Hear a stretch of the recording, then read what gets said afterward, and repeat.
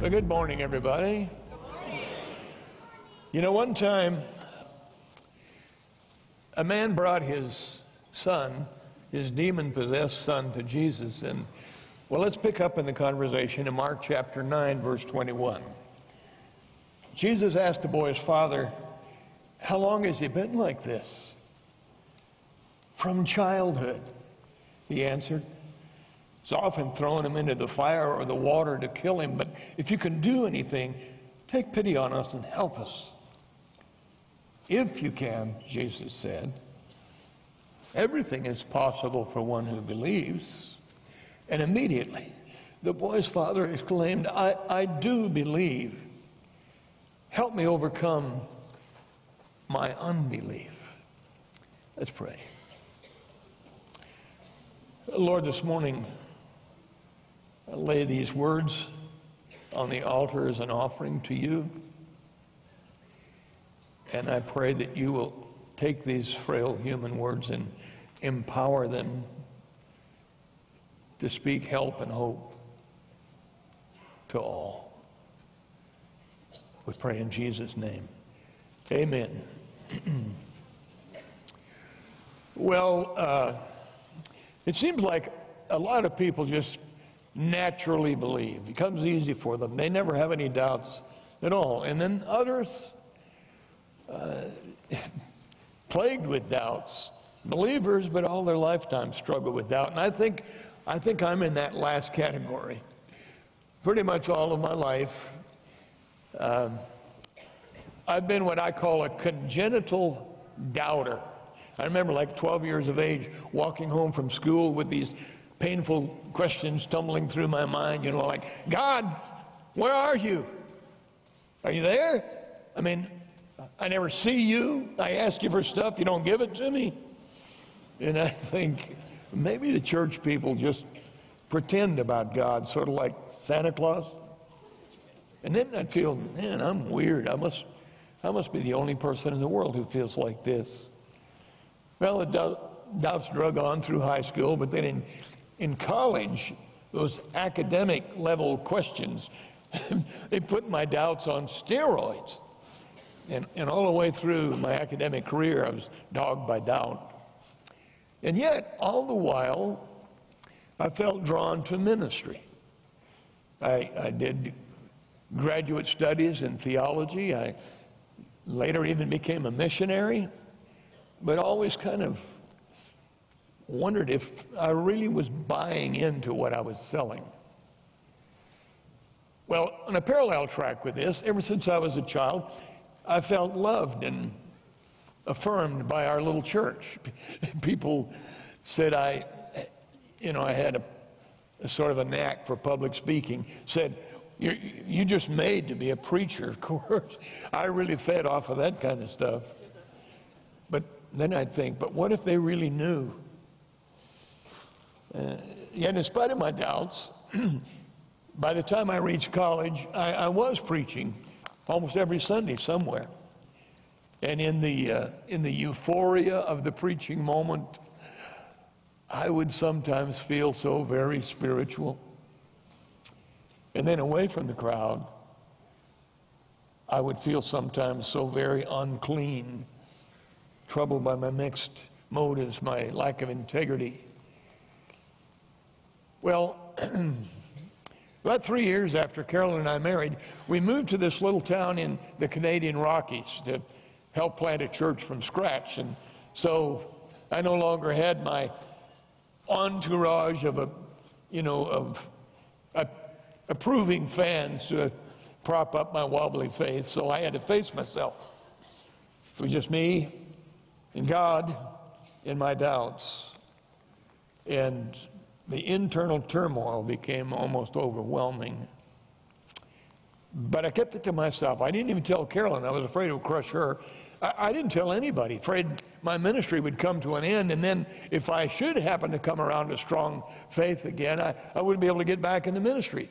And that was scary because I just couldn't see any other calling that held appeal for me but ministry. And I began to spiral downward into this dark place where I was so guilty and so confused and so troubled. At times I actually felt suicidal. No, by God's grace, I didn't go there. And enough of that. I don't want to leave you in that dark place either. I didn't stay there myself.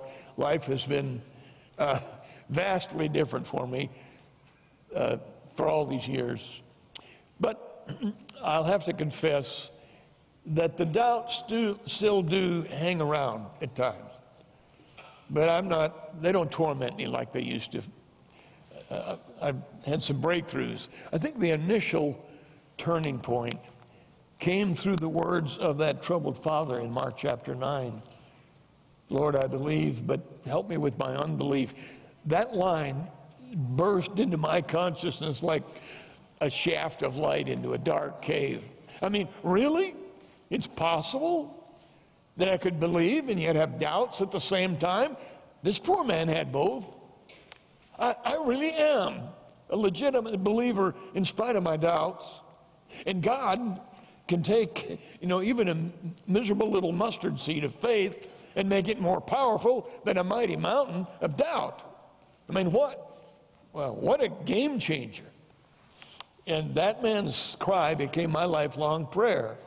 Lord, I do believe, but would you help me with my unbelief? Well, I also found out that I was not alone. I've met hundreds of people, long-time, robust believers, whose strong faith still at times was honeycombed with doubt. That, a doubt is sort of a normal part of a lot of healthy, life-changing faith. And I've come to think of finding faith not so much like arriving at a doubt-free parking spot as it is like traveling a long, winding road. And along the journey, I've hammered out some principles that really help me keep moving down the road. I spell these out in my book, If I Really Believe, Why Do I Have These Doubts? And thousands of other people seem to be helped by the same things that help me. So I thumbnail 3 of them for you this morning, but with a caveat, these are not a quick fix for broken faith. Long ago, I have lost all confidence in quick fixes, pat answers. But I offer them to you as maybe some tools that can help you get off of stuck and moving down the road of faith. The first principle, and the foundational one, is this: choose. Decide whether or not you really want to believe. All the way through the Bible, God calls on us to make choices. And Jesus himself specifically said that faith, at least at its taproot, is actually a choice, a decision of the will. In John chapter 7, verse 17, Jesus said, whoever chooses to do God's will, he'll find out whether these teachings come from God or whether I speak on my own. So if you ask Lynn Anderson why he believes, probably a lot of reasons, but bottom line is, I believe because I want to believe. In fact, I need to believe. In fact, if you were to prove to me unquestionably that God is a hoax, I think I would lose my mind. I know you may be thinking, I've often wondered if faith thing wasn't driven by some sort of psychological neediness.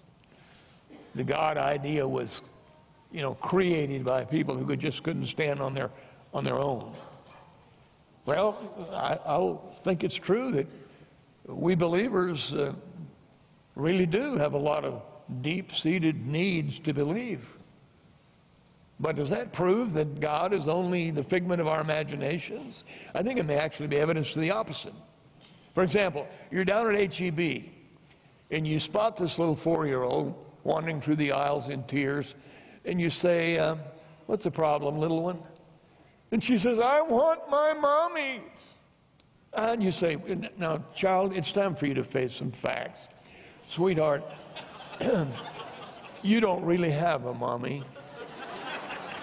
You're just feeling kind of scared and lonely right now, so you've invented this mommy thing to make yourself feel better. Of course not. The little girl is crying for her mother precisely because she has a mother. And we human beings long for God precisely because there is a God. Of course, most faith is driven by a deep-seated need to believe. But consider the flip side. Doubts can also be driven by deep-seated psychological needs not to believe. Some of us doubters say that we really want to believe, but we can't because our heads get in the way. I mean, this born from a virgin raised from the dead stuff is just too preposterous for a rational person to swallow, we say. But we may actually be in denial about some powerful emotional forces that are actually pushing back against faith. Some of them may be obvious, like if I choose Christ, I'll lose friends. Or maybe a creative person might fear that faith would stifle their creativity. It certainly didn't seem to hurt Anthony Evans, though, did it? But, or it may be that, I'm afraid Jesus will mess up my lifestyle. Not that I'm too smart to believe, it's that I'm too wicked. I want to cling to my own self-centered life. Or it could be a number of things. But the most powerful pushback is from those hidden forces below the waterline, hidden even from ourselves. Things like maybe emotional scars from betrayal or abuse at the hands of some religious person that we really trusted or such. Oh yes, deep-seated psychological needs can drive doubts as well as faith. So the big question is, decide whether or not you really want to believe. But be fair about it and probe deeply and make sure that you put your finger on the real forces that drive your answer. Which brings us to our second principle. Feed your mind faith-nourishing thoughts. Believe it or not, you do choose what you think about. I know they seem to be random, these thoughts, but in actual fact, our thoughts grow out of what we choose to put in our heads. And, you can put faith-nourishing food in your heads a lot of ways, like, for example, you reading faith-based literature, books and stuff, or listening to really strong Christian teaching, maybe CDs or podcasts, whatever, or good sacred music nourishes our faith. Maybe the biggest one is conversation, faith-filled conversations, and lots of them. But faith-nourishing food does make faith grow. But the opposite is also true. Feeding doubts makes doubts grow. This happened with my friend Ted. Ted confided, back during my Sunday school years, I just heard one side of the story. That was the case for the Christian faith. But then he said, when I went off to university, I said, I better be fair about this and, listen to what the other side says. And so he said, I read everything I could get my hands on from the brightest and most competent critics of the Christian faith. Guess what? Before long, Ted was an unbeliever. No mystery. His doubts grew because he fed them. Now, you can feed your mind a lot of kinds of faith-building material, but probably the staple food for the faith-nourishing diet is your Bible, right? The Apostle Paul said in Romans chapter 10, verse 17, that faith comes through hearing the message, and the message comes through the word of Christ. So that then brings us to our last and maybe most important principle. Act. Do what faith would do. Now, by doing what faith would do, I don't mean you should pretend to be something you're not. We call that hypocrisy, right? Rather, I mean, try out the ways of faith by doing the kinds of things that Christ's followers do. And see if they fit life. I mean, don't knock it till you tried it, right? Because just thumbing through religious information by itself won't get us to faith. Just to illustrate, how many of you here know how to ride a bicycle? Looks like pretty much everybody. Question: how many of you learned how to ride a bicycle by reading a book on the subject? No, we knew that didn't work. We had to climb on the thing and start pedaling, right? And then we scraped our knees and dinged up our pride, but eventually we wobbled off into the hang of it, and we know that sitting on the porch reading instructions wouldn't have gotten us there. And just so, gathering religious information by itself won't nourish our faith either. No, we got to get on the thing. We have to move out into life and do what faith would do.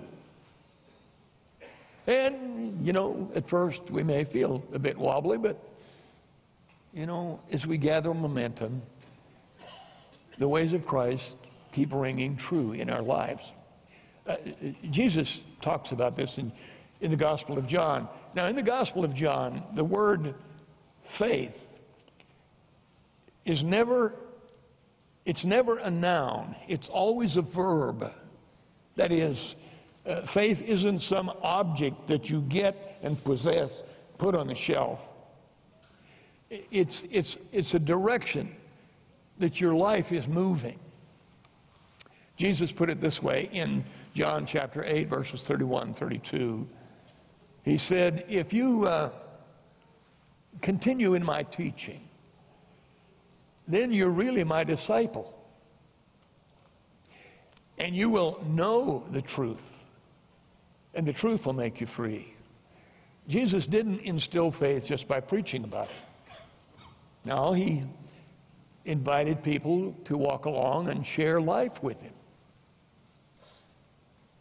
And those who did that, he called his disciples. The word disciple specifically means a following learner, an apprentice in the Christ life. And then he said, you will come to know the truth. Now, in our modern Western world, knowing something means having accurate information about it, but in Jesus' world, to know something was to experience it. For example, the Bible says that Adam knew Eve, his wife, and she conceived a child. It doesn't mean that Adam could spot Eve in a crowd. It means that he experienced Eve, intimately experienced her. So how do we experience the truth? But just one little example. You've heard it said, Jesus said it's more blessed to give than to receive, right? Nice idea. Now, how can I know if it's true? Well, if I consistently practice generosity, and then I consistently feel blessed, then it's no longer just a theory. I know that it really is true, that it's more blessed to give than receive. I then experience that truth. Now that applies to all kinds of Jesus' teachings. If we follow Christ, if we do what faith would do, after a while, in spite of unresolved doubts, the Holy Spirit begins to confirm in us that it's true, not necessarily by some warm, subjective feeling, but because over and over again, the ways of Christ keep ringing true in our real life experience. So we know the truth. Which brings us back then to our principle number one. It all begins with a choice. But if you decide to follow Jesus, I think I can guarantee that you will never regret that choice. Now, that's a truth that I know because I've experienced it. I signed on with King Jesus when I was 15 years old. I'm 75 years old now, and I'll never regret that decision.